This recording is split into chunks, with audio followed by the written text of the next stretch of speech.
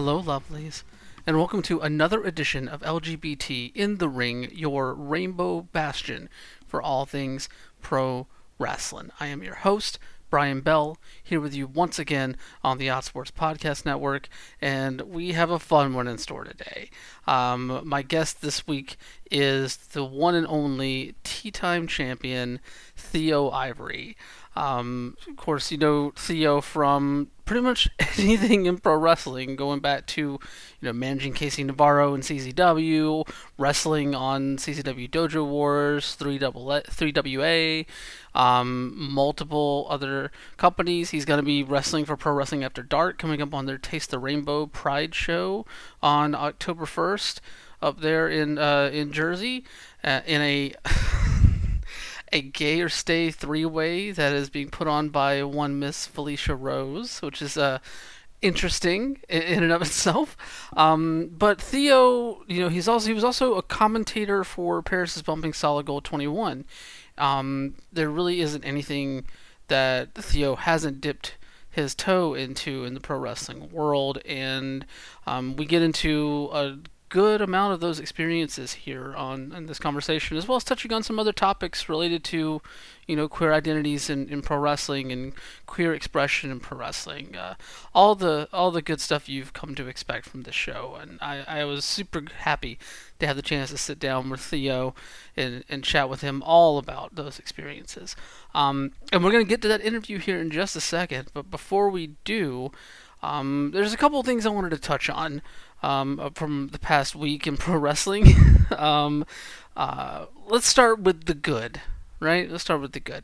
Sonny Kiss and Joey Janela had an outstanding match on AEW Dark Elevation that really showcased Sonny as pretty much any match where Sonny gets the chance to do what she could do in a amazing way.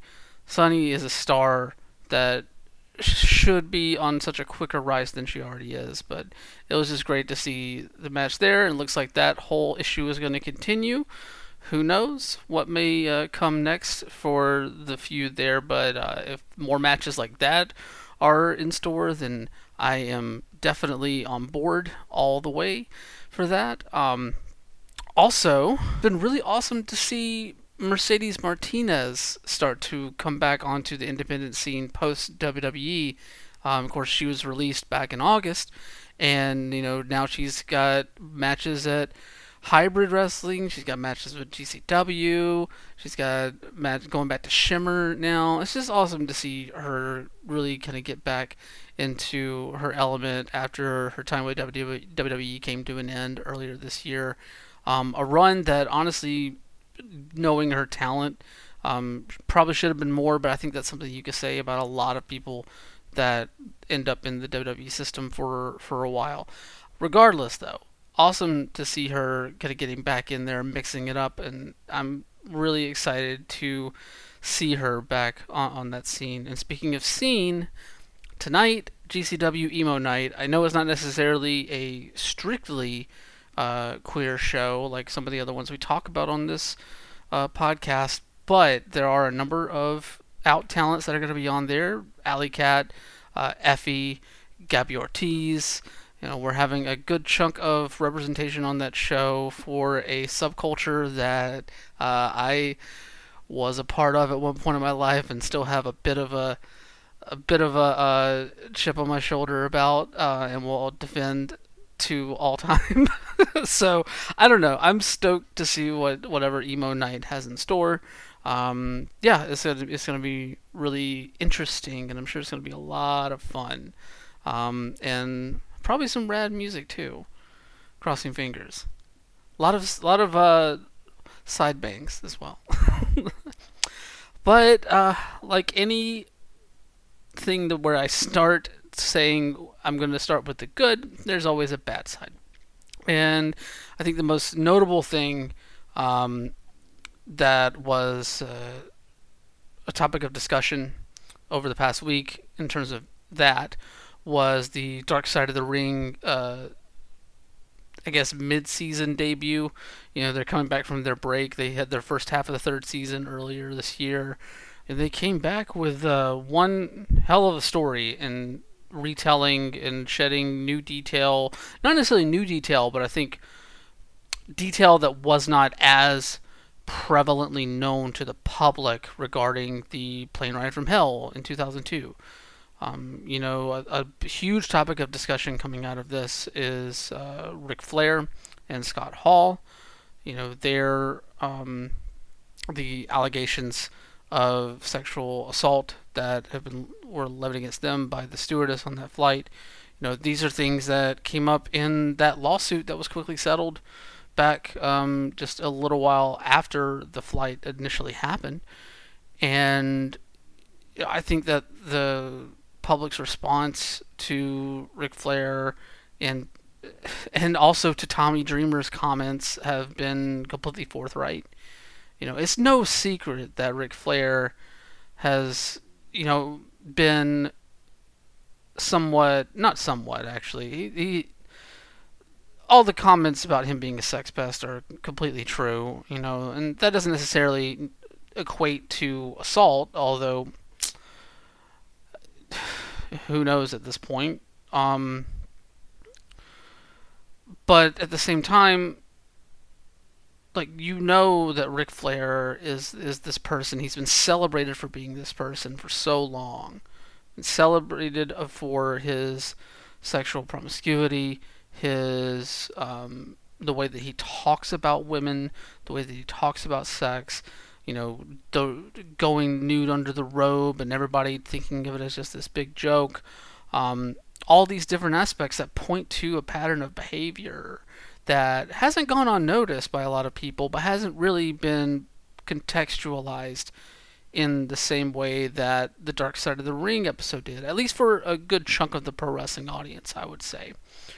And that still leaves out the chunk that's still taking the Tommy Dreamer route and just kind of chalking it up to Ric Flair being Ric Flair and looking at it as it was just a joke, and all of the regular talking points, diatribes that we see every time that allegations of assault come up against a beloved and famed figure in any industry comes up. It's been amazing to see the response and the accountability that's been demanded of the people coming out of last week's episode. But at the same time, that show was just yet another reminder of the frustrating and frankly infuriating past that pro wrestling has when it comes to treatment of women, burying of sexual assault, burying of any kind of potential legal issue when it comes to your status in a company. And that's not exclusive to pro wrestling, but pro wrestling is what we talk about on this show. And especially in the context of being just a year and a few months removed from the Speaking Out movement last June,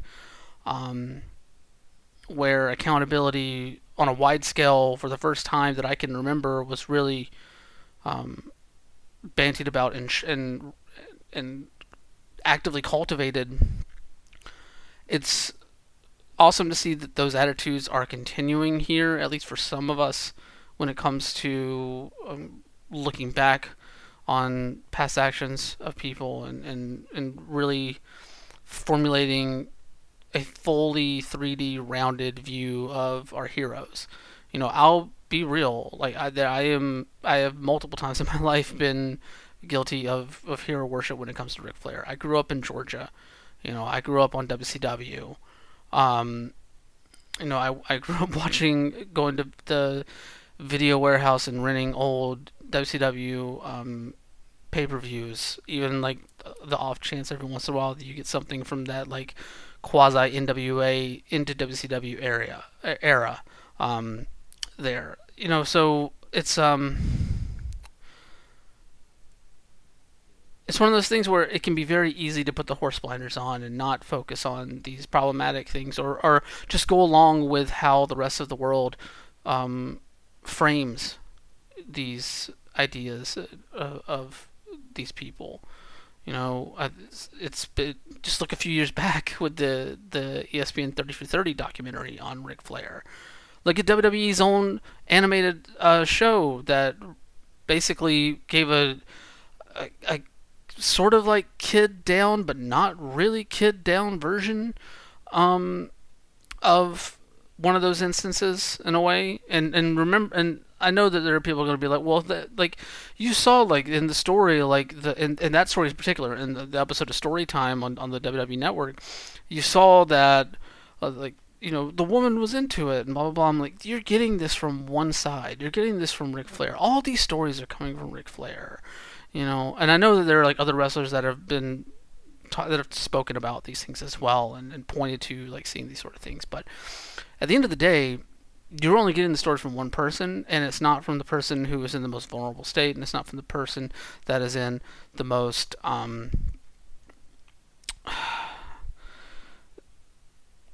dangerous state in many ways, just based off of their own like safety, their own well-being in that way, and it's really frustrating to see people continue to prop that up, prop that image up of him, um, and also, like I've put this to bed for myself a while back, but at the same time, it can be a very tough thing for you to kind of be faced with who the people that you look up to and in some cases worship and see them for who they really are.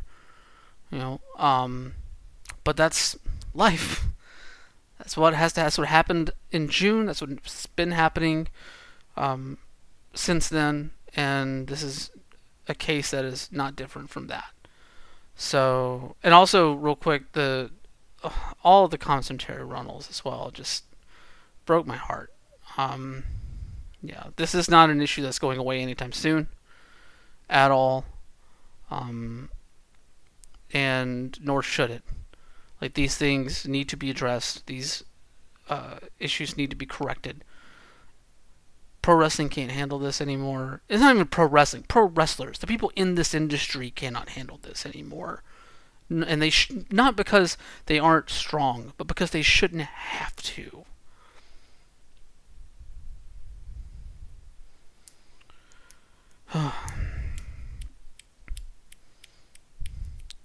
I don't know.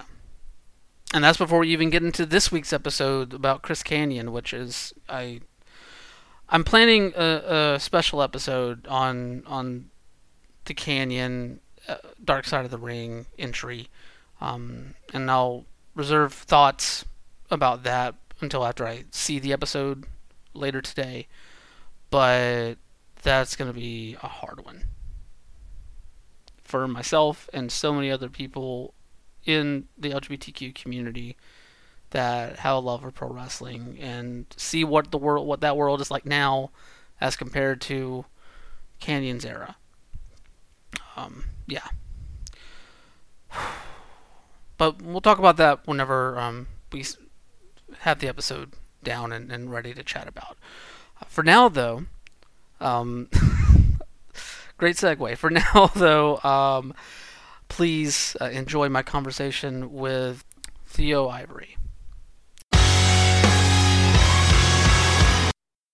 What's up, guys, gals, and non-binary pals? Welcome back to LGBT in the Ring, and I am very pleased to have as my guest this week someone who, whether it be the acting world, whether it be on commentary, ring announcing, or getting into the ring, also managing from time to time so many hyphens in this person's profile, along with being the Tea Time champion, the host of Tea Time with Theo Ivory on YouTube. That's okay. Yeah, we got 7. I'm trying to see if we can get an even number. It doesn't matter. 7's a perfect one.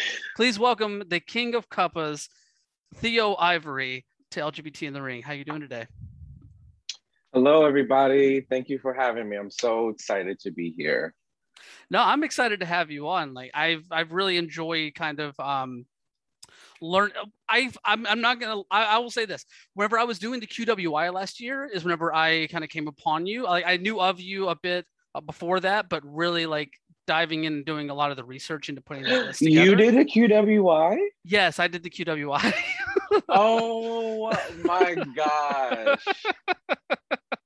You almost made me like cry. Like A good cry or bad cry? it was a bad cry. Okay. Well, I'm sorry about that. I didn't mean to almost No, make I you said cry. almost. Yes. Almost. You fixed it by putting me on the list. I was like, oh my God, I can't even make a freaking list of gays. Oh, No, trust me, you were gonna be on that list, and I'm glad that crisis was averted there. But thank you. of course, no. That But felt like amazing though. I'm that makes me very happy to hear that. Like that's one of the I guess just I'll just divert a little bit and get back to what I was gonna say because like the QWI for me personally, like I the list itself is what it is, but like seeing the reactions to it and seeing like how like excited and touched people were by being on the list, you yourself included.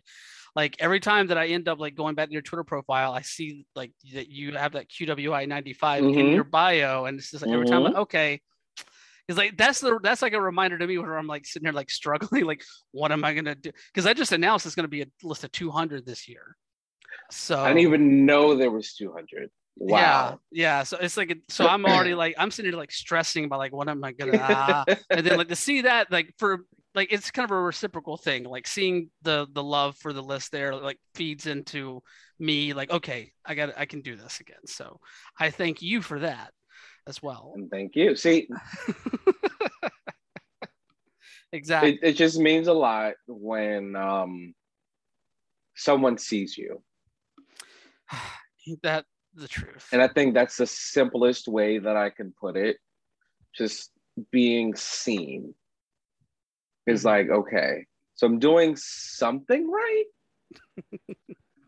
I don't know what that something is, but something I'm doing is right because I'm being seen. I'm on a list. Yes.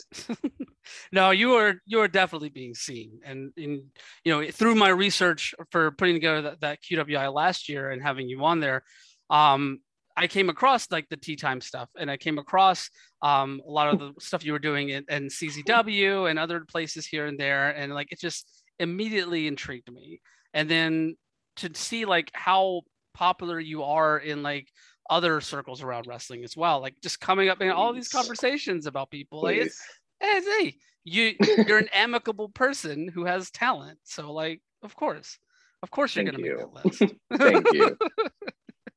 No, but the I will say it's been really interesting to kind of get to know you from like this perspective, like as someone who watches and that sort of thing, because I think that you have.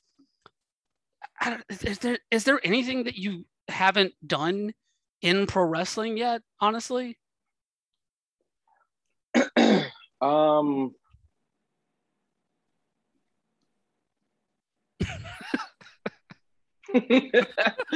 The pause and I having to think is almost an answer in and of itself. I would say on camera, I think I've done everything. Like in these 2 years that I've been wrestling, um, I would say I've done everything you can think of on camera. Wrestle, ring announce, commentary, referee. I even did the cameras once, no, more Mm. than once, which is awful. Um, Pretty much like whenever you go to a wrestling show, like when you're out, when you're like at the ring, like whatever you see there, I've done it, Mm. and I didn't even realize it until like someone like points it out, and I'm like, oh, I did that. Well, I mean, I will say like having that kind of diversity in your repertoire is valuable, definitely. Because like you've not only have you like popped up wrestling with the CZW Dojo Wars or WWWA, or coming up at or We Want Wrestling as well, or all these different places. Like you've also I think probably most notable so far for this year in terms of like the LGBTQ community, you were the voice of Paris's Bumping Solid Gold 2021 this year. Yes, And myself and Big Dust. yes, That was yes. so much fun. It sounded So like it was much fun. fun. So much fun. Now, talk to me a little bit about that experience before we kind of delve into some other things here, because like I I was there live in the building for that show, and obviously so didn't hear the commentary while there, but going back and watching it on this debut on IWTV and hearing the commentary, it first off loved it. Like it added a whole Thank different you. dimension to it because it like there was so much about that show that was just playing up the like camp and glamour of it all Yes. and had so much like humor infused into it as well. And the commentary with you and Dust, I mean, you both play very well in the comedy I was gonna world. say like we meshed really well. And like Yes. we had to like cover our mics and like look over and be like like we had like a lot of like funny insider moments. And that was our first time meeting. Mm. So like I don't think we knew each other. Like we didn't know each other at all. So it's not like we spoke ahead of time or we had seen each other before. Like, no. Like that day, literally the day of, was like, oh hey, nice to meet you. And somehow we just found that instant chemistry and it worked. No, it definitely worked. It definitely worked. It seemed like yeah, there had been a lot more conversation between you two, honestly, ahead of that. Just because I don't know, Dust is so quick on his feet a lot of Yeah. times, that then you see that so much in his work with Killian and the rest of the goons there. And then you like, especially when going back and watching like episodes of Tea Time, like all of that is just great, like comedic heel work in a way. Like I like it's like the most obnoxious like character in the world, but I love watching it. Like that's the goal, like to just be Yes. as obnoxious as possible, but not in like a oh god obnoxious, but kind of like a oh god, is he gonna get his ass kicked? like I don't want it to be like annoying. I want it to be like eye rolling, but also like you hate the fact that you found it funny. So it's weird, and like I'm really good at ad libbing, and I think because Dust, like that's one of his strong suits as well. It just worked so good for commentary because we're two people who like just think on our feet immediately. Um, so like there weren't any pauses. Like we both had like comebacks for each other like right away. So it was just a great I don't even know what you would partnership, I guess you would. It was a great partnership with us. We had so much fun. No, I definitely seemed that way. Talk to me a little bit about like getting that opportunity in the first place, because obviously the past couple of years we've seen a explosion in not just LGBTQ pro wrestling, but in events led by LGBTQ creators. You know, Billy Dixon, Effie, MV Young. You know, a lot of those names kind of being at the forefront of that push. What was it like for you to get the call that from Billy that you were going to be on this show and that he wanted you to be the voice of it? So first I was not supposed to be the voice of it. I see. Okay. That's a funny little story. So it kind of goes back to what I was saying about the list. Hmm. Like you feel like you should be a part of something. You feel like you've worked hard to be a part of something, and then when you're not a part of it, um, as a performer, it's a little defeating. You're like, what am I not doing? Like, why am I not there? Um, so I think it was, I want to say like early this year, like it was still winter, like early this year, when they had announced it. And when they did the other show last year, I think they did the first Paris is Bumping last year. And I was like, I should be on that show. But I had to do self reflection. At that point, I had only been doing this for a year. Um, and then I looked at everyone that was on the show, and I'm like, they've been doing this like 5, 6, 7, 8, 10 years plus. So these are people that where their skill set is far ahead of mine. So I had to tell myself, maybe you're not booked because you're not ready. Like, a lot of times we think we're ready, but when it's placed in front of us, you realize like you weren't as prepared as you thought you were. So that's what I just kept telling myself. I was like, maybe I'm not ready. So I just like kept working, um, training and stuff. And then Billy had, Billy and we had each other's number. Um, so he said like he had DMs like he wanted to talk about something. So I called him and we had a conversation. He gave me some advice about the business, just how to move in certain circles and stuff. Just be like things to be mindful of. It was a vet talk. Hmm. And what's so funny about it is I'm 6 years older than Billy Dixon. I'm 6 years older than Billy Dixon. And here he is schooling me. But in this case, he is my vet. He is the elder in this case because he's been in this business for like, what, at least 5 years? So he has, knowledge and wisdom that I don't have. So I listened to like all the advice he gave me in that conversation. I was like, oh, absolutely. I hear you. I hear you. He was like, so with that being said, your books from Paris is bumping. I was like, wait, what? Like he just said it like that. He's like, yeah, so your books for Paris. And I was like, so he wanted me to be the MC. Mm. Which I have to give a shout out to Larry Legend. Of course.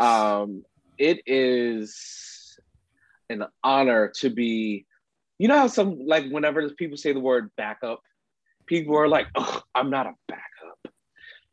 To be Larry Legend's backup is a fucking honor. I'm sorry, can I curse? Oh, yeah, you can curse all you want. Okay. I'm like, being a backup for Larry Legend is an honor. Like, he literally is a legend. So it's like, when they say like, oh, Larry Legend's not available, but Theo is, and it's like, I can never do what Larry does, but to even be like the tiniest bit comparable is like,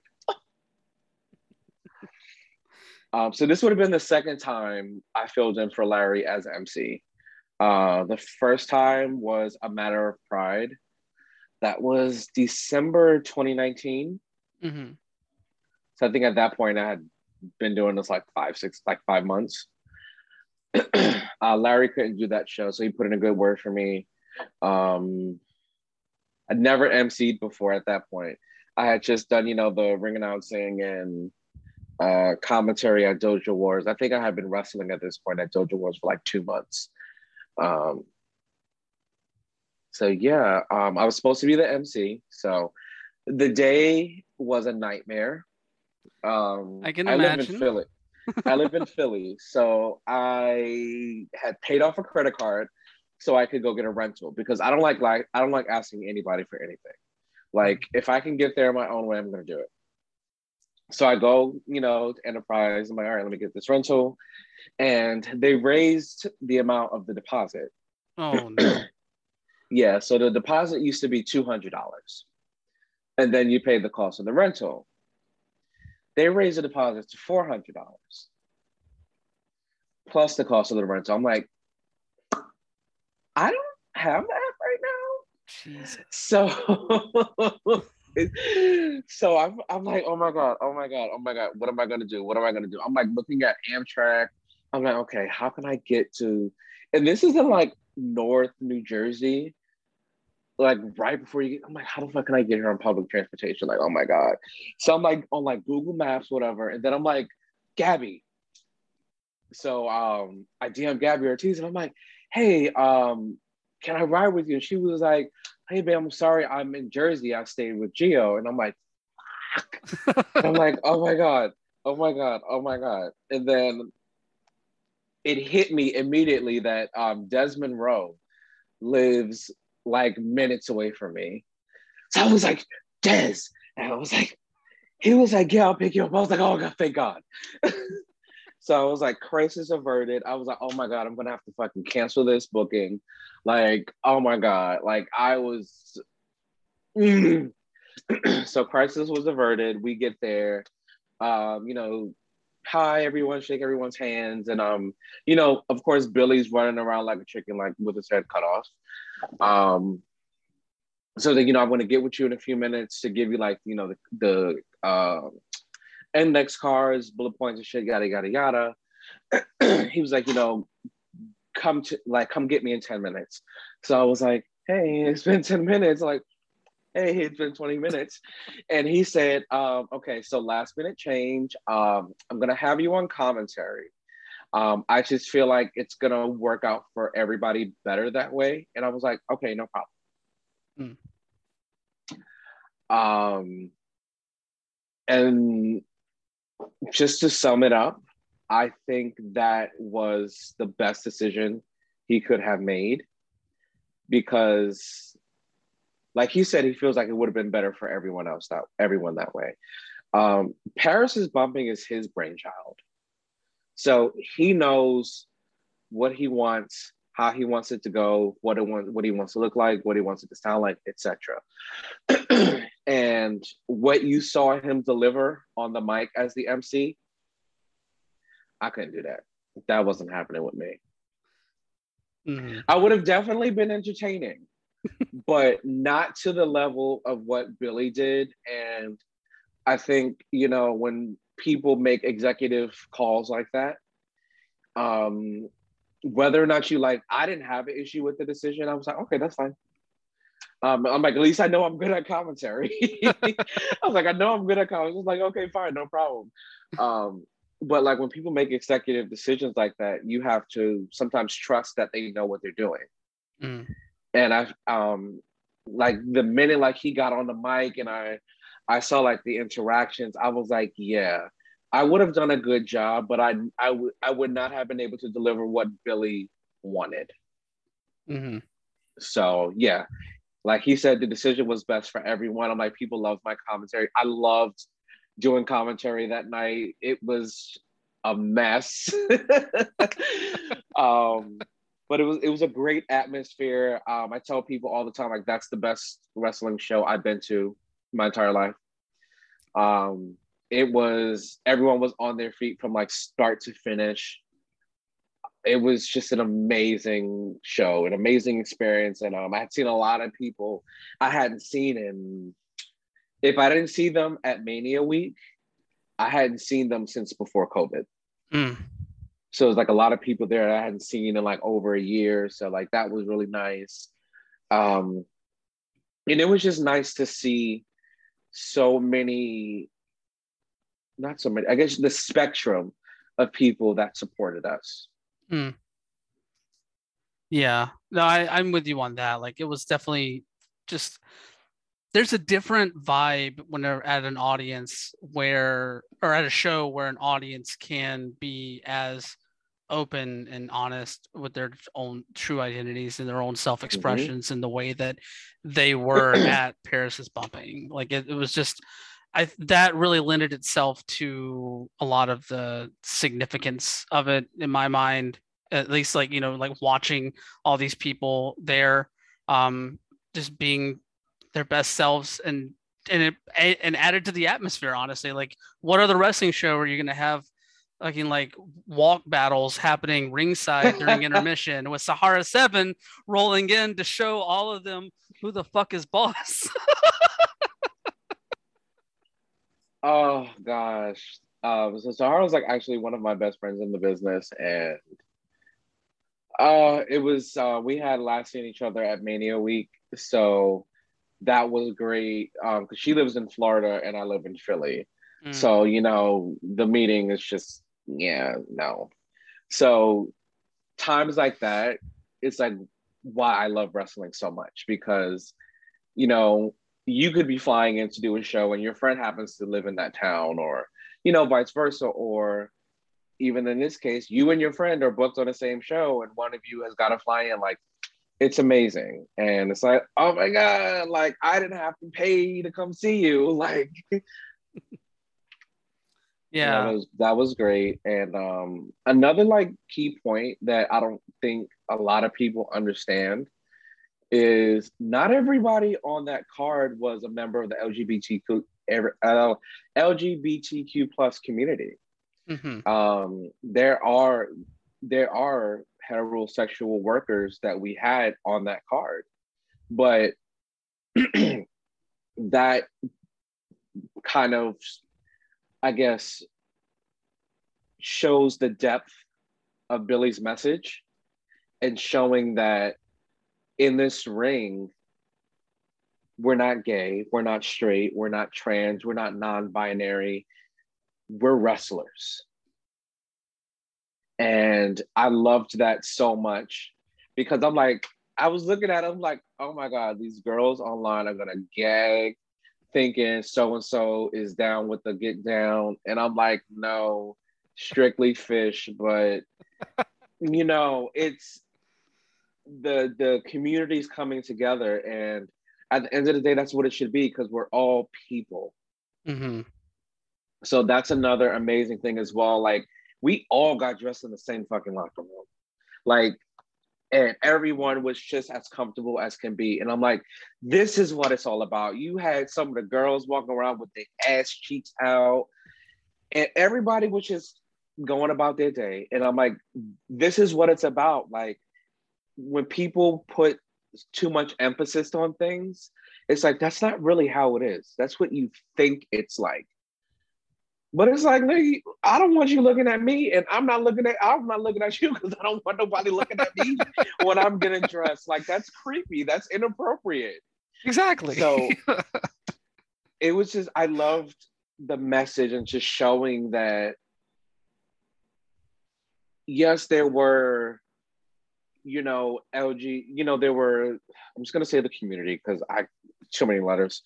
There were a lot of community geared matches and segments, but at no point did anything do something that in 2021 you'd have to be like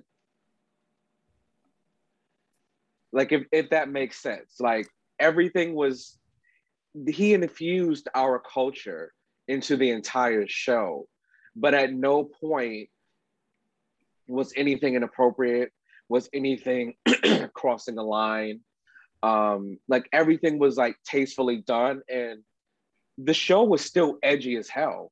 So it's like that shows you right there, like you don't have to, cross certain lines to necessarily be edgy. Hmm. You just have to call it true to form.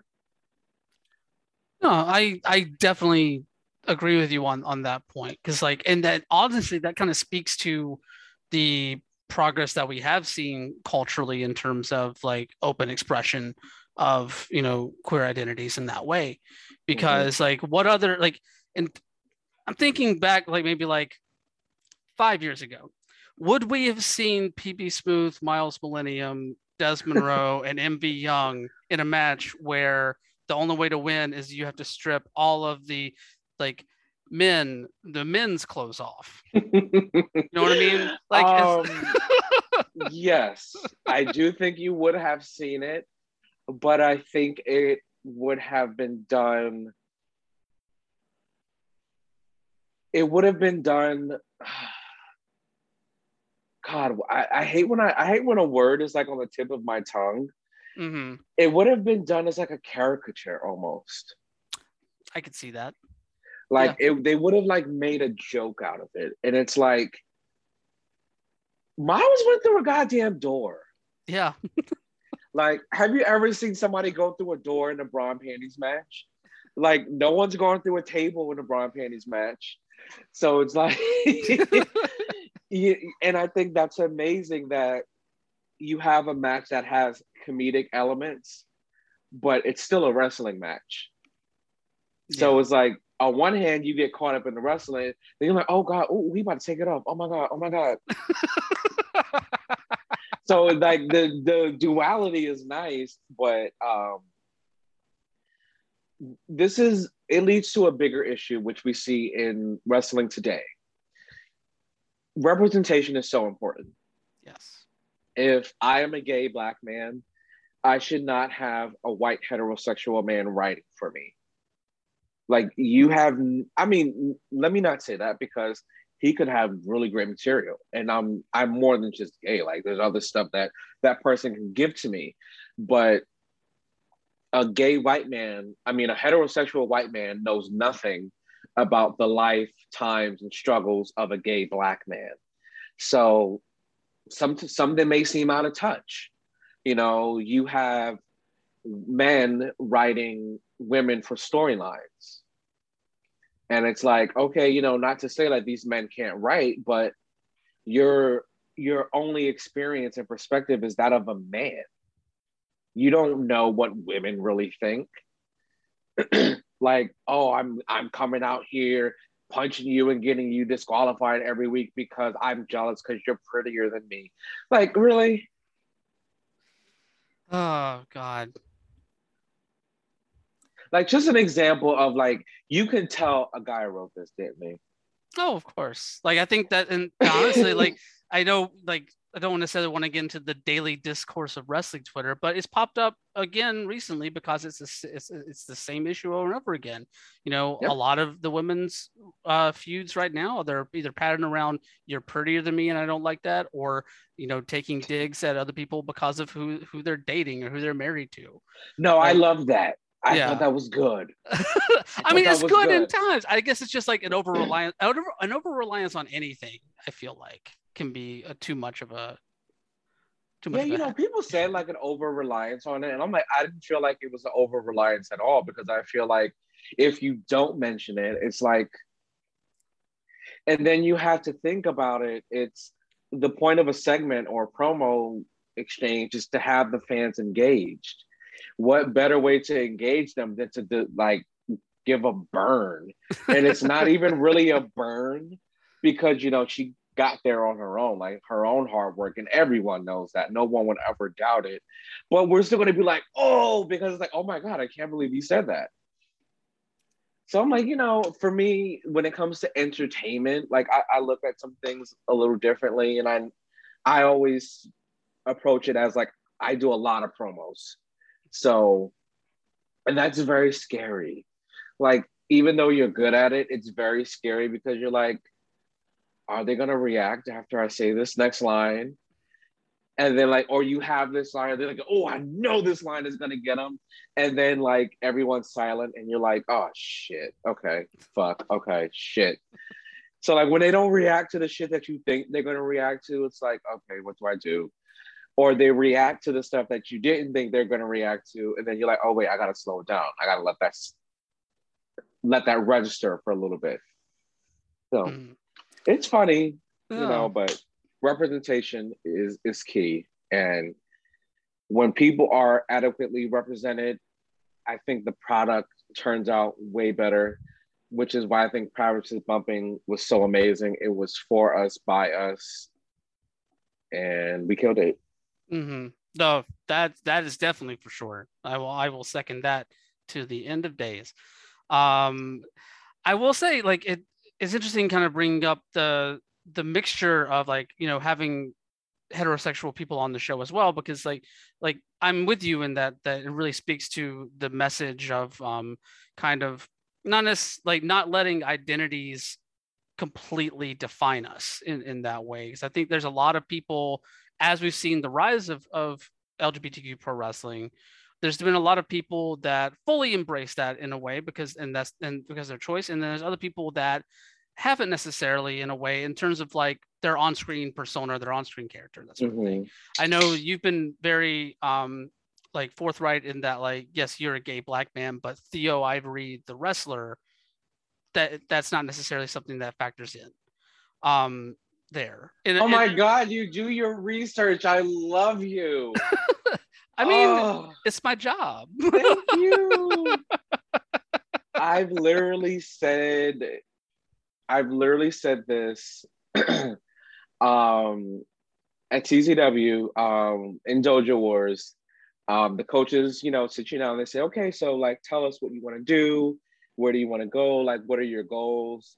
And part of that discussion, I said, I'm not, I can't hide the fact that I'm gay. Like it's very obvious. I said, but I don't want that to be my identity. I'm like, I'm not going to deny the fact that I'm gay. Like, okay. But I'm like, I'm not here to be a gay wrestler. I'm here to be a wrestler. Like, I am a wrestler who just so happens to be gay. And I'm like, that's what I'm about, because when it comes, like, I don't do a lot of silly stuff in my matches. Like when I wrestle, I tend to take the match very seriously. And that's just me doing my part in trying to change the perception of us in the world of wrestling. We come in so many different shapes, sizes, shades, attitude, mannerisms. Like, the spectrum is huge. But I want to be that person where someone can look and say, okay, that guy's like me. Not there are some people that are like Sunny, and they felt like, oh my gosh, like I never thought I could be a successful wrestler because people told me that I was too feminine. But then they see Sunny kicking ass, yes, and bloodying people in the mouth. Like, no, Sunny will beat that ass, honey. She will give you that work. So for some people, seeing Sunny do it and live her truth and her true authentic self, it's like, I can do it too.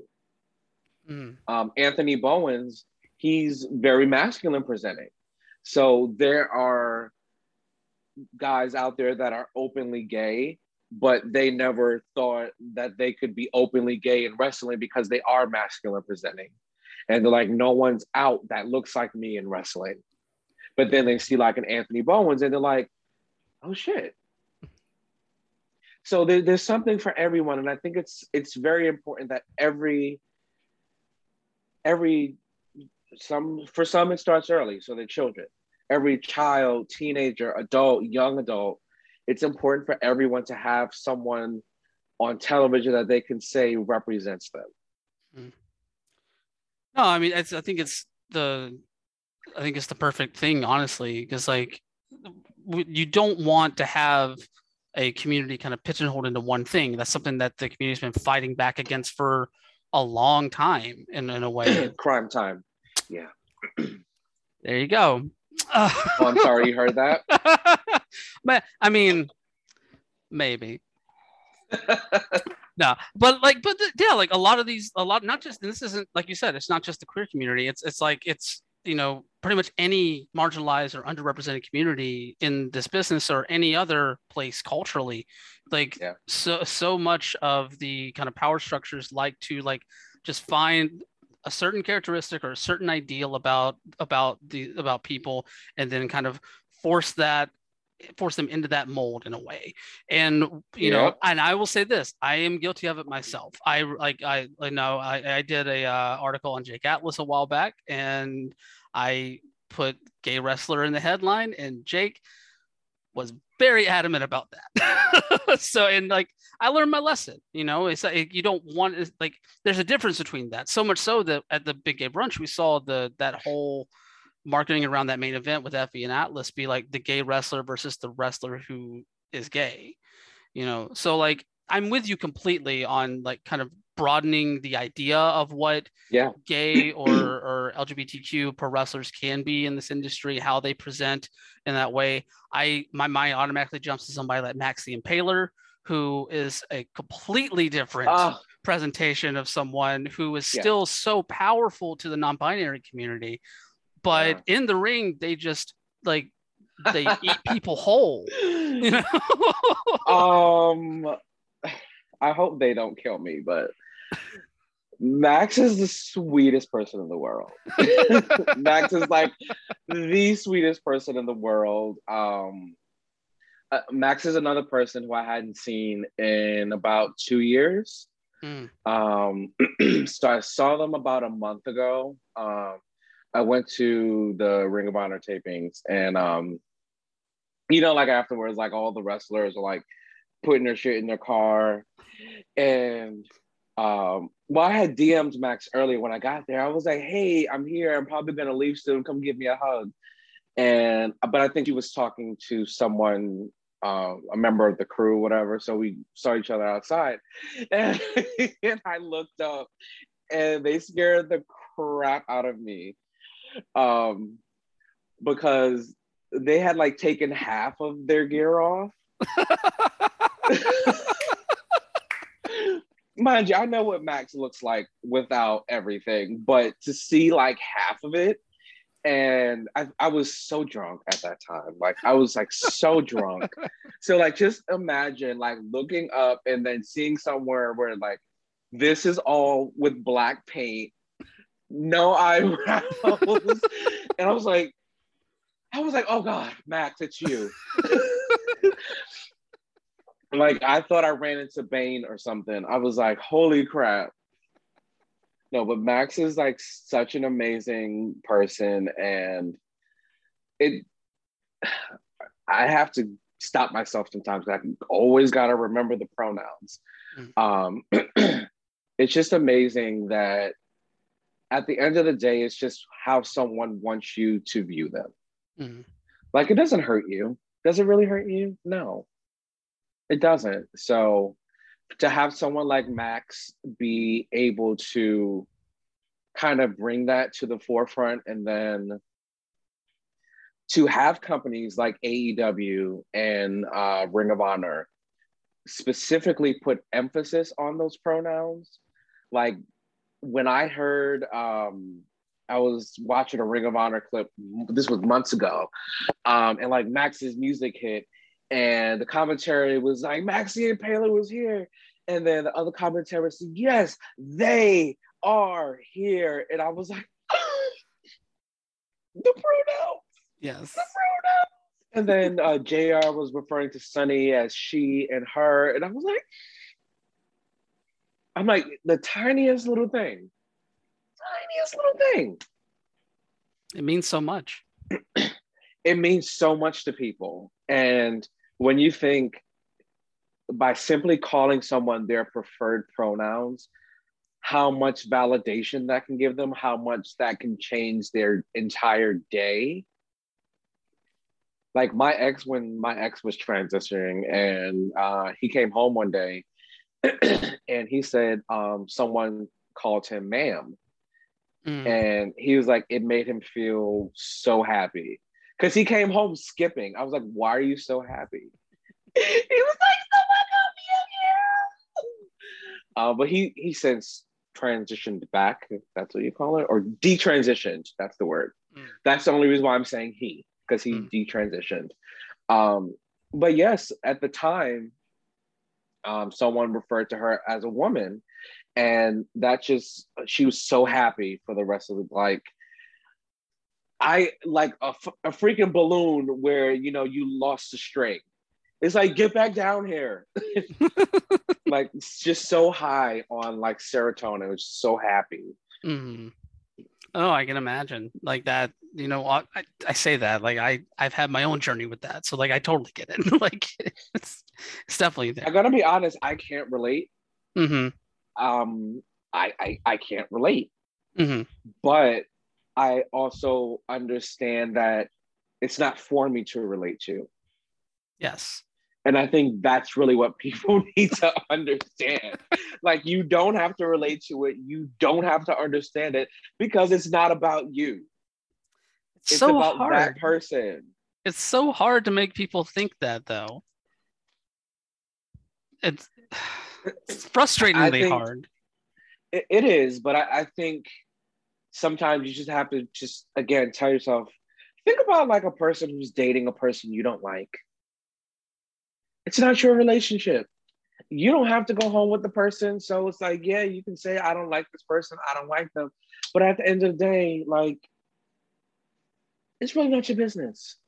Like, you don't have to deal with anything. So just say hi and then go. Yeah, it's that simple. Just say hi. Like New York said, you should have just sat there and ate your food. Like just sit there, eat your food, and be a nice human being. That's it. It's Yeah, not hard. It's not hard. you don't have that many responsibilities. Like just be nice, just be cordial. You know, it's not that hard. Yes. You have two God. things to do in life: be a good human being and don't die.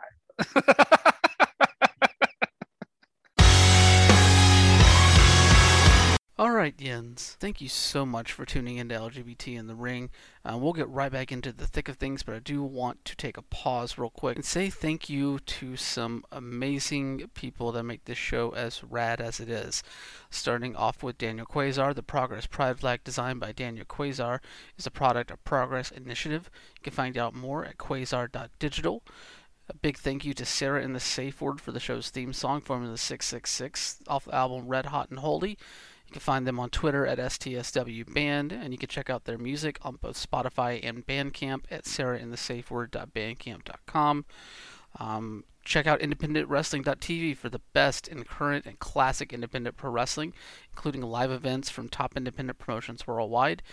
You can use our promo code LGBTRingPod or visit tinyurl.com/IWTVLGBT and peruse their entire library over there at independentwrestling.tv. Once again, promo code LGBTRingPod or go to tinyurl.com/IWTVLGBT. Check out that service. You can follow the show on Twitter at LGBTRingPod. You can follow me on Twitter at WonderboyOTM. And if you're into video games, definitely check out my video game news show, the Mr. Video Game Super Show. I co-host that with Twitch streamers Slacker Kite and Lady Merowin every Monday at 8 p.m. Eastern, 5 p.m. Pacific over on twitch.tv/Dead Entertainment. It's your weekly roundup of gaming news, and it's always a blast. So once again, check that out every Monday, 8 p.m. Eastern, 5 p.m. Pacific over at twitch.tv/Dead Entertainment. Sun like the star. We'll be right back with more LGBT in the Ring.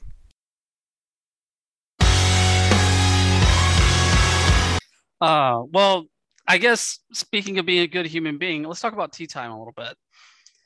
Because I've really enjoyed, like, whether last year in my research, like going through and like watching the second season, some of the first season, or even like the third season that just wrapped up earlier this year. Like this series it seems like it's been a really great creative outlet for you, for at least so far, and there's been a lot of interesting guests on the show as well. I will have to And say some of you probably. haven't seen. Mm, I will. Mm. I will say my favorite that I've seen so far has to be either the Jordan Blade one, just simply because of of how Jordan Blade ended that interview, because it seems very on brand for Jordan Blade. I love Jordan, friend of the show, love you. Um, or Nyla, because it seemed like Nyla. There's just something about whenever she gets in that aggressive mode that she had there, and that like it's just, I don't know, it was just too good. Oh Um, gosh. yes. Talk to me a little bit about kind of coming up with tea time and the championship that I guess the championship came first, right? No, Okay. the championship came last summer. Okay. The show came 2 years ago. Okay.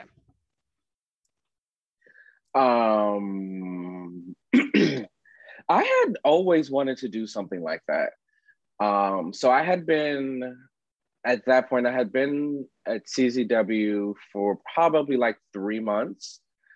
Um, and I went to DJ. I said, no, first I went to the production people. And I was like, hey, I have this idea. Because I know like you record like all the backstage promos and segments and stuff. I'm like, I have an idea. And I said, I want to present it to DJ, but I want to make sure, it's a good pitch, not, half baked or whatever. So I ran it by them and they were like, no, I think it's great the way you just said it. So I was like, okay. So I went to DJ. I was like, hey, DJ, can I have a backstage segment called Tea Time? And he was like, sure. That So I easy? was like, okay, because by that point, I was ring announcing and doing commentary for Dojo Wars at the same time. So like literally the minute I do my last introduction, I have to like get out of the ring and run to the commentary table. Um, but I think by that point I was on the main show already, managing Casey Navarro. So I had Yes. kind of gotten to show a little bit of what I could do. So that's how it came. That's how it came to be. Um, and it was the first season was so fun. Um, I just felt the first season was just it was just fun. Like we were in a different building at the time, and it was just fun because there were people that would because we did filmed it in the locker room. Mm. So there would be people, everyone was like it had to be like silent because we were filming. So the fact that people showed that respect for me that early in me being there was like felt amazing. But what felt more amazing is people watching us film it and say like, "Yo, I want to be on too. Like, when can I be on? Like, yo, I want to be on tea time." So that was really fun, and it was really funny because then all of a sudden comes the moment of bliss, and we're like, "Oh, okay." No, it wasn't that. It was with the coffee cup. Like that came around the same time. So it was like, "Oh, okay, okay." I see what you did there. All right. But no, that's how it started. So when I say there are guests that you didn't see, so I'm guessing these are going to be like in the caverns and will never see the light of day. It's because of disputes with people outside of me, and I just kind of got my footage was collateral damage, basically. Mm. But Kara Hogan, Tasha Steeles, Diamante, Ruthless Lala, Su Young, and it was Sonia Strong, Shalance Royale. She was on AEW. She sung their national anthem too. Not the national anthem. um, it was at the last live WSU show that we had. Mm. And I had filmed like multiple segments with people. And there was like one segment where like a bunch of people like came in and like basically pushed me off of my own show. It was so good. Like it was me, Kiara, and Diamante. And they were in cow suits. They As were they in would cow be. suits. And it was funny. I had actually refereed their match in the cow suit, so it was a great little follow up. Um, but we did like a Doja Cat Moo reference in the segment, and I think the running gag. So every season has like a running gag. That's what I try to do. So like the running gag of season one was my guest would leave. Mm-hmm. So in the one with Diamante and Kiara, mind you, they're wearing the cow suits. So she's leaving. I'm like, no, you can't leave. You can't leave. And she said, you know what, Kiara, let's go. Because right now I'm not in the mood. And it was just so funny because, they're being like, we're all being super serious. And it's taking everything in us not to fucking laugh. And that's what made it just so much more funnier. I did one with Lala and Sue right after they won the tag titles. It was great because Lala's on this side telling me like how much this means to her. She was thinking about retiring. She like 15 years in the business. And I'm like, so Sue, how about you? And then I turned around and she's like, mind you, she still has like all her makeup and stuff. So Yeah. the whole time I said, Sue, so like while I'm talking to Lala, I literally just want you to like give me like a death stare the whole time. And then I'm gonna turn around and you're just gonna stare at me and then stand up and then like just start choking me and then the video's gonna cut. um so much fun. Oh God, I had Melina on season one. Mm-hmm. That was amazing. Like to get someone that you to meet someone that you grew up watching Mm-hmm. is like out of this world. She was so grateful for like the things that I told her. I was like, I don't want to make you sound old because that's what everyone does. I was like, but when you won the women's title for the first time, I was in, what was that? No, 2000. I was in 10th grade. I was like, yeah, I was in high school when you won the women's championship for the first time. And I was like, we didn't have DVR back in 2007. And I was like, at the time, it's like I couldn't see it because I missed it. I was like, so I had to go to the school library and go to WWE.com. And then I went to WWE.com and then I saw you holding a title like this. And I was like, she won. And like at the time I lived in the Bronx, which is like a heavy Latino population.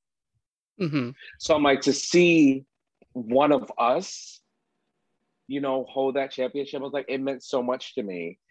And she was like, oh my God. Like, she's such a sweetheart. She has little baby hands, by the way. Like, she has like little baby hands. But I think that was really fun. But I think season two, the running gag was, I think the same thing, but we kind of incorporated COVID into it because it Mm. was when the pandemic had first started. So season two is when I came up with the idea for the belt. Okay. Um, Kurt Bale and Joe Gacy were running. They started this thing like we want wrestling because they were like we couldn't run Dojo Wars at the time because of COVID. So we were like, well, let's just do a little fun something on the side. So for those of you who don't know, Joe Gacy is now on NXT. So I went up to Joe. I said, Joe, can I have a belt for the show? He was like, sure. I was like, thanks. It seems I like was there's a like, pattern of like not thank very you. much like having to fight for these ideas. Because I'm not gonna, don't get me wrong, I have been told no about certain things. Yeah. But if I'm gonna pitch something, I know I'm not gonna pitch something that I have to prove myself for. Mm-hmm. Because then I feel like it's gonna be instant resistance. Yeah. But I feel like at least right now, with me being so early, I'm like, let me try to separate myself from everyone else. And I'm like, okay, no one on the indies has ever had their own belt that I know of. Because I'm not trying to get dragged on Twitter. I'm just going to say that I know of. So I was like, that would be really cool. So I told Joe, he was like, sure. He was like, just make it mean something.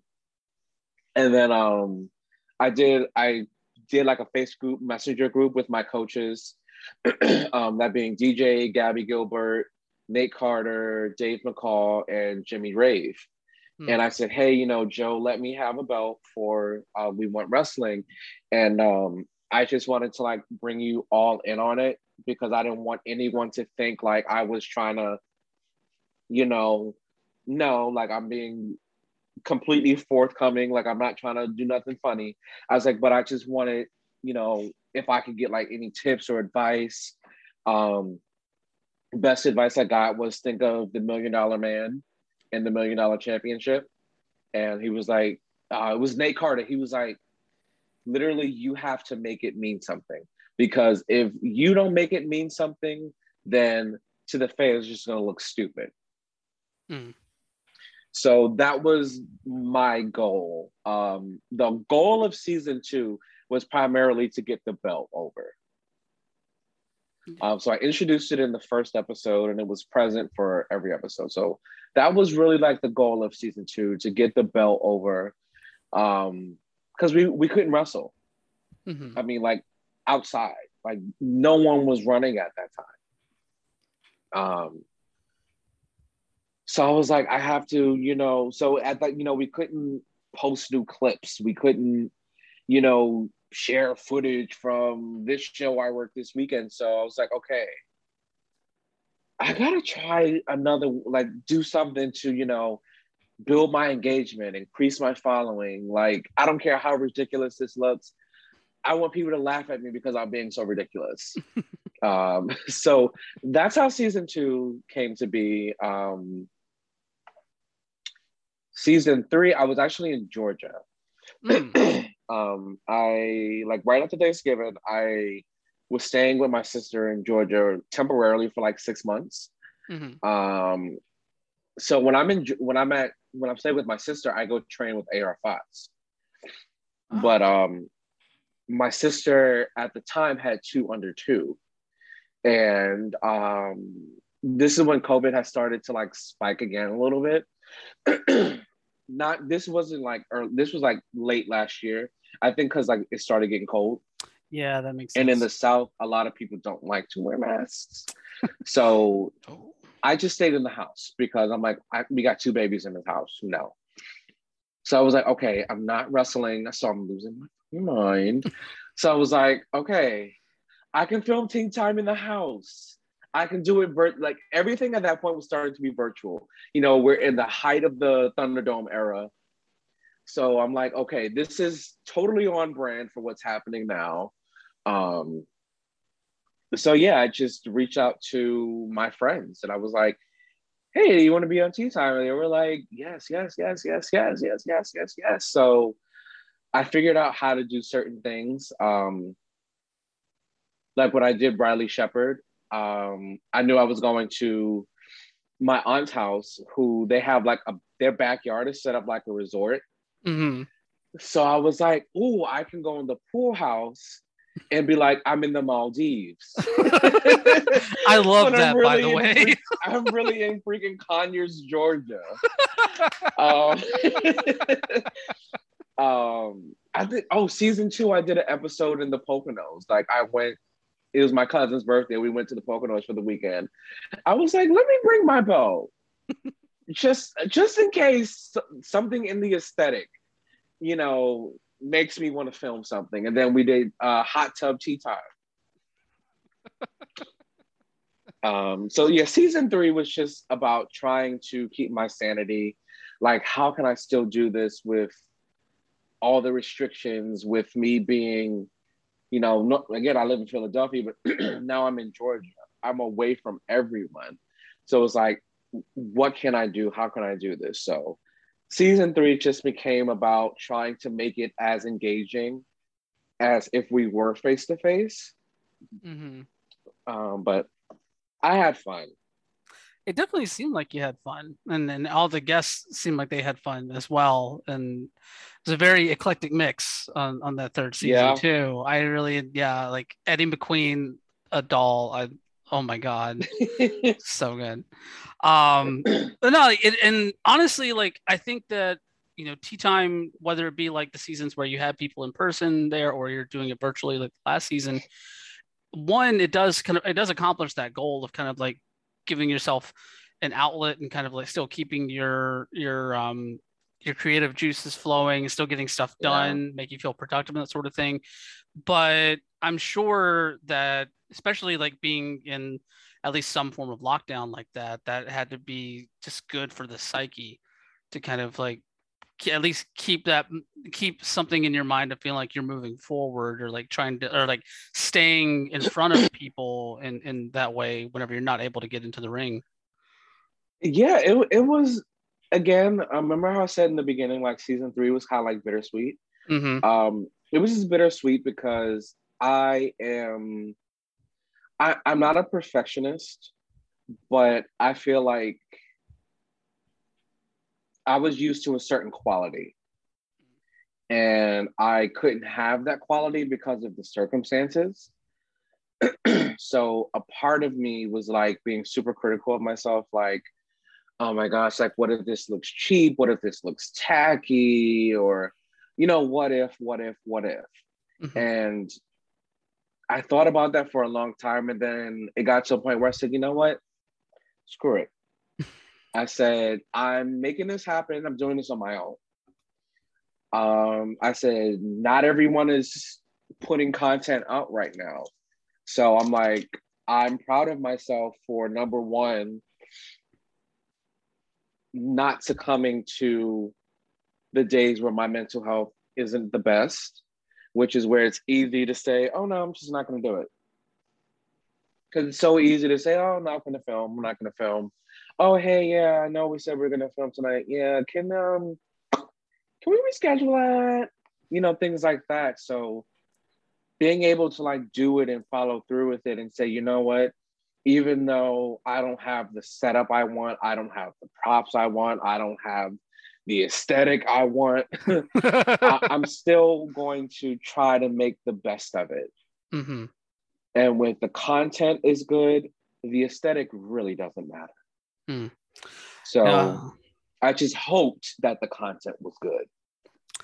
No, I at least from my perspective, and I can tell you this, I thought the content was good. And also as someone who produces a weekly podcast, I totally understand all of those struggles that you're talking about.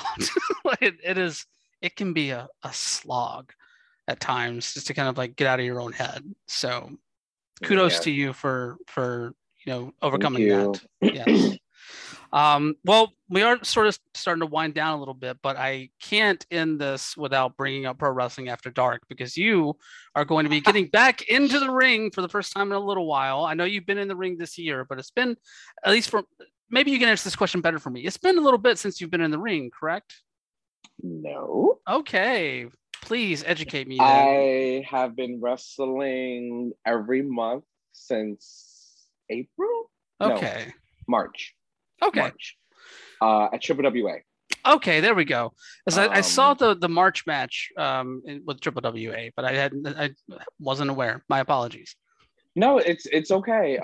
It's really fun because I wrestled for them once right before COVID hit.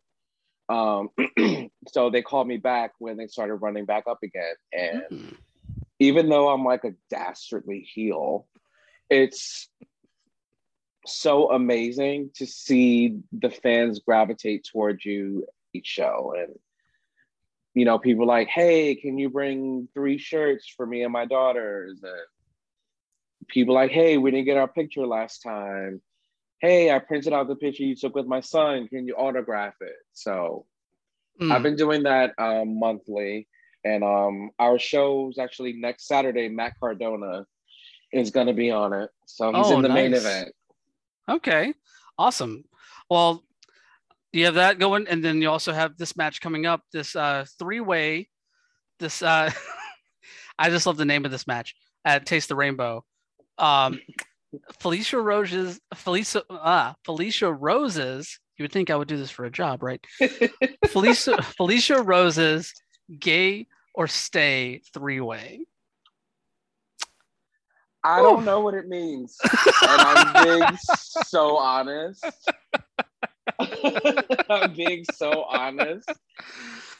Oh, well, I mean, Mysterio messaged me. It was so funny. He messaged me. I'm not going to say his real name because I think he really tries to keep them separate.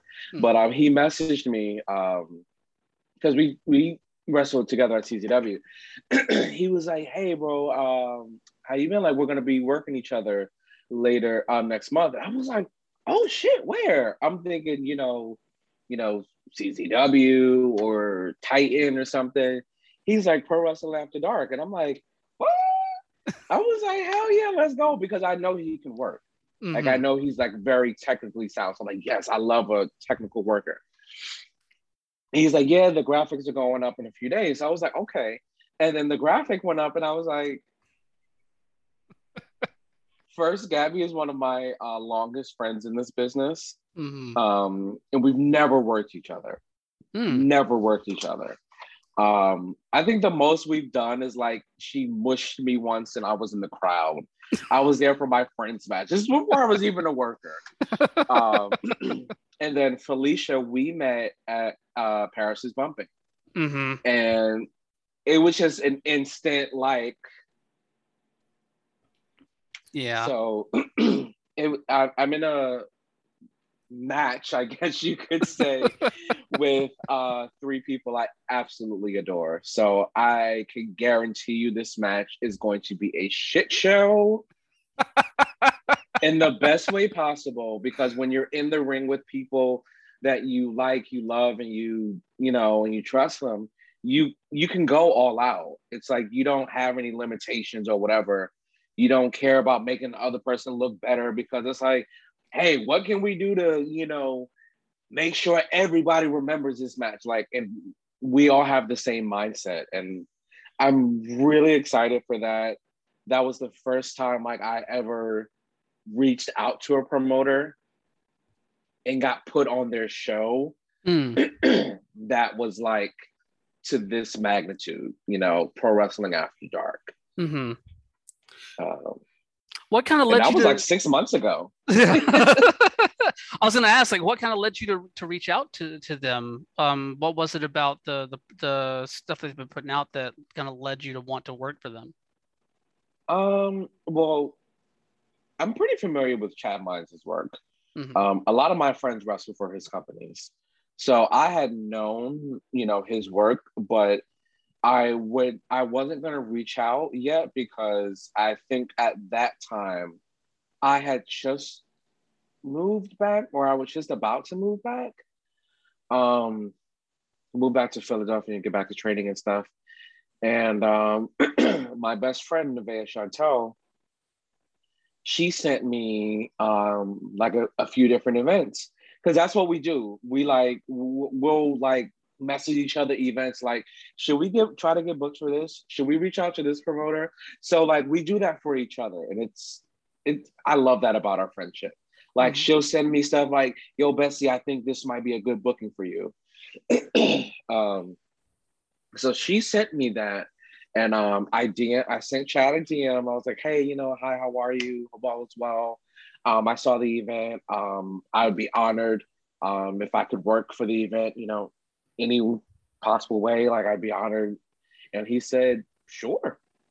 He said, yeah. And this was like in March. I think this was before Mania, because you know a lot of shows they put the stuff out way in advance. Yeah.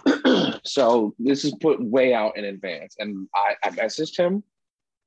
Got that booking, and it was just like, wow, like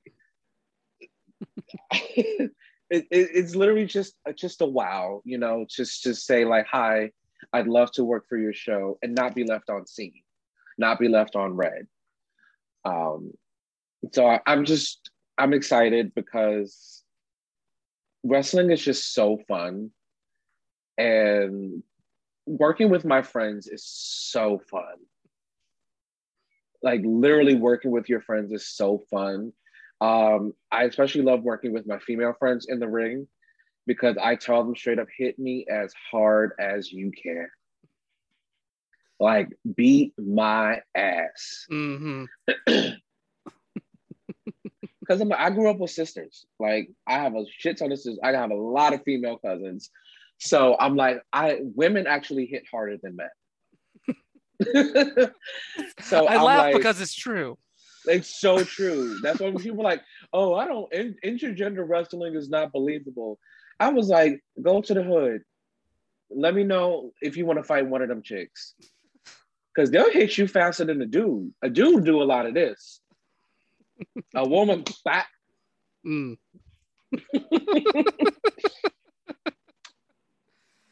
I don't know. I'm excited to see the match. I'm excited for the show. Honestly, like Pro Wrestling After Dark's been a company that has been really interesting to watch their kind of evolvement, or evolution rather. That's the word. Not evolvement. Evolvement. I know, right? I get paid to come up with words. I'm tweeting that. I am tweeting that one. You know what? I'm cool with it. I'm cool with it. But no, it's been interesting to watch. It's like obviously they're just like such a big mix of stuff, and I think like you characterizing this match specifically as like a shit show in the best way is probably like the best way to describe a lot of Pro Wrestling After Dark shows. Like because like it's just a whole lot of fun, but it's like let's just throw some death match in there. We'll throw some stuff that speaks to the gay community in there, and we'll just throw like all these different things and just big mishmash up of a pot. And it's just they're really, really fun, and I'm excited to see them do a pride theme show in this way. I'm excited for all the people that are involved in it, you know, including yourself. And I'm just looking forward to I whatever the wish hell. you knew who Gay Mysterio was. Oh my gosh. I wish to God you knew who he was. Because I never knew he did that character. Mm. So when he showed it to me, I was like, oh my God. I was like, does your wife know about this? Mind you, she's at every show, love her. Mm-hmm. But it was just so unlike him. And I was like, dude, I cannot believe this is you. But I think that's, again, just speaks to the power of pro wrestling. Like, you can do shit show wrestling and it be so entertaining because sometimes people just want to look at something that's so ridiculous. But if you do it believably and you believe in what you're doing, it's not as ridiculous as like, oh, come on, really? It's like ridiculous. It's like, oh my God, I cannot believe you just did that. And I think we're definitely gonna bring that. Like, if you saw Felicia's segment at Paris is Bumping, oh my God, I didn't even know that was how it was gonna go. Nobody did. I was like, oh my God. I was like, girl, you really about to show me your coochie in front of these people? Like, oh my God. Like, oh my God. And then I didn't know she was coming out to tweet. So if you listen closely, you can hear me singing on commentary. Because that's like one of my favorite songs. And I was like, oh my God. But that was an example of blending sexuality and fun and sex and just everything, because as human beings, that's what we are. We're all of that. Mm-hmm. So I think like Pro Wrestling After Dark, Paris is Bumping, it just, I think the reason why people gravitate toward it so much is because for once they feel free. They don't feel restricted. It's like, oh, she's got her nipples out. Okay. Yep. Versus like if you had a regular wrestling show, it was like, oh my God, nipple. But it's like in these spaces, it's like, okay, yeah, it's a nipple. It's okay. It's okay. It's a nipple. Yeah. And everyone's like, yes, nipple. And everyone is having a good time. And I that's what I love about just these shows is it allows people to just be free, to not feel restricted, to not feel like they have to conform. It's like for one night you get to just take your bra off and let your titties hang. I mean, but if you're a guy, let your nuts hang. There you go. No, it's honestly like I'm with you on all of that. And especially real quick before we leave, that Felicia segment at the beginning of PIB. Oh my God. It was just so good. I have never seen someone be so ready and happy to just call an entire room full of people simps in their life. Felicia was so good. And when I tell you, I didn't know any of that. And I think they kept it in-house. Like the people that were involved in the segment knew. So I don't think other people knew. Which I think helps as well because, I mean, of course, we can feign a reaction at any time, but there's something about a reaction being like super authentic because you can feel it. So like when she did that, I was like, oh, no, she didn't. And when we got downstairs, during intermission, I said, girl, you were incredible. I'm talking like TV level heel mic work, like incredible. And yes. She's so sweet. She was like, oh my God, I think he's like, she's so sweet. And I was just like, dude, like, oh my God, you're gonna like that show. Every match had something, like you ever go to shows and you're like, who wrestled in the match? Oh, I only remember. No, like every match like had like a highlight moment of it, like every single match. And I'm just so happy I get to be a part of stuff like this and to be happy and be fulfilled and get done with the show and be happy, get done with a match and feel happy. And it's Yeah. an amazing feeling, man. Honestly, like I don't think anything can describe it. I Mm. don't. No, I mean, I, I can totally see that. Honestly, like it's a feeling that few get to experience, and I'm glad that you get to experience that for yourself. I hope you get to experience again after this Gator Stay three-way with Gay Mysterio and Gabby Ortiz coming up on October 1st for you at Taste the Rainbow. Theo, thank Look, you. I just need to find me another husband at this event. My first husband ain't worked, so hopefully I find my second husband. I mean, you never know where options pop up, right? Right? Gay or what is it? Gay, gay or stay? Gay or stay. Oh my god! Are you gonna be there? I'm not, unfortunately, Oh, you but suck. I wish. It's a little bit of a trip for me, but I will definitely be watching whenever it is put up on IWTV because I'm not missing this. I can't, I can guarantee you, it's gonna be fun. It's gonna be over the top. It's gonna be ridiculous. You're gonna see sides of all of us that you're gonna be like, whoa, like surprise. I am But here for it. All it's gonna be a lot of fun. It's gonna be a lot of fun. Oh, well, Theo, thank you so much for taking the time today. Let everybody know where they can find you online. Well, first, thank you so much for having me. Number one, I really appreciate you reaching out, wanting to bring me on. Little old me. You can find me on Instagram and Twitter at _Theo Ivory. That's THEE_Theo Ivory. YouTube Theo Ivory. And if you go to like my Instagram or Twitter, I have a link in my bio. It's called All My Links. So that shows you pretty much where all my stuff is, like my Facebook, Twitter, Instagram, merch store, YouTube links, so all that. Awesome. Well, thank you again, Theo. Thank you. So hopefully I'll see you soon at maybe the next Paris event or Oh, something. there will be another time for me to get out of Portland for a little while. Awesome. Well, I can't wait. Thanks for having me again. Oh, thank you.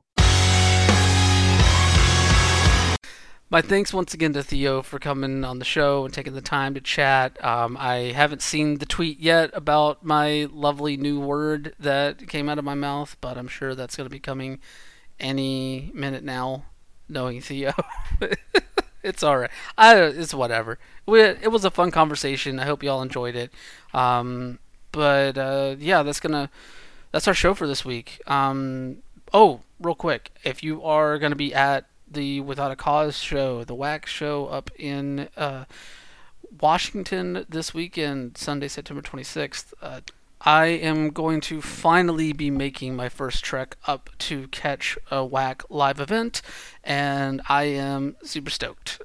But so if you see me there, like, come say hi. It's always fun. If you don't, totally fine too.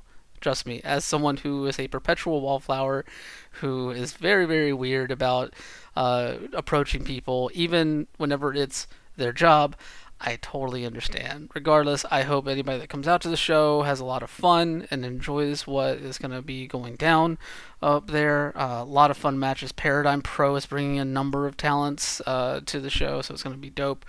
And make sure to keep your eye on the Outsports Podcast Network over the weekend because I am going the aforementioned Chris Canyon Dark Side of the Ring episode. I'm going to be putting together a little thing, kind of looking at that and discussing it once it's out into the wild for all of us to see.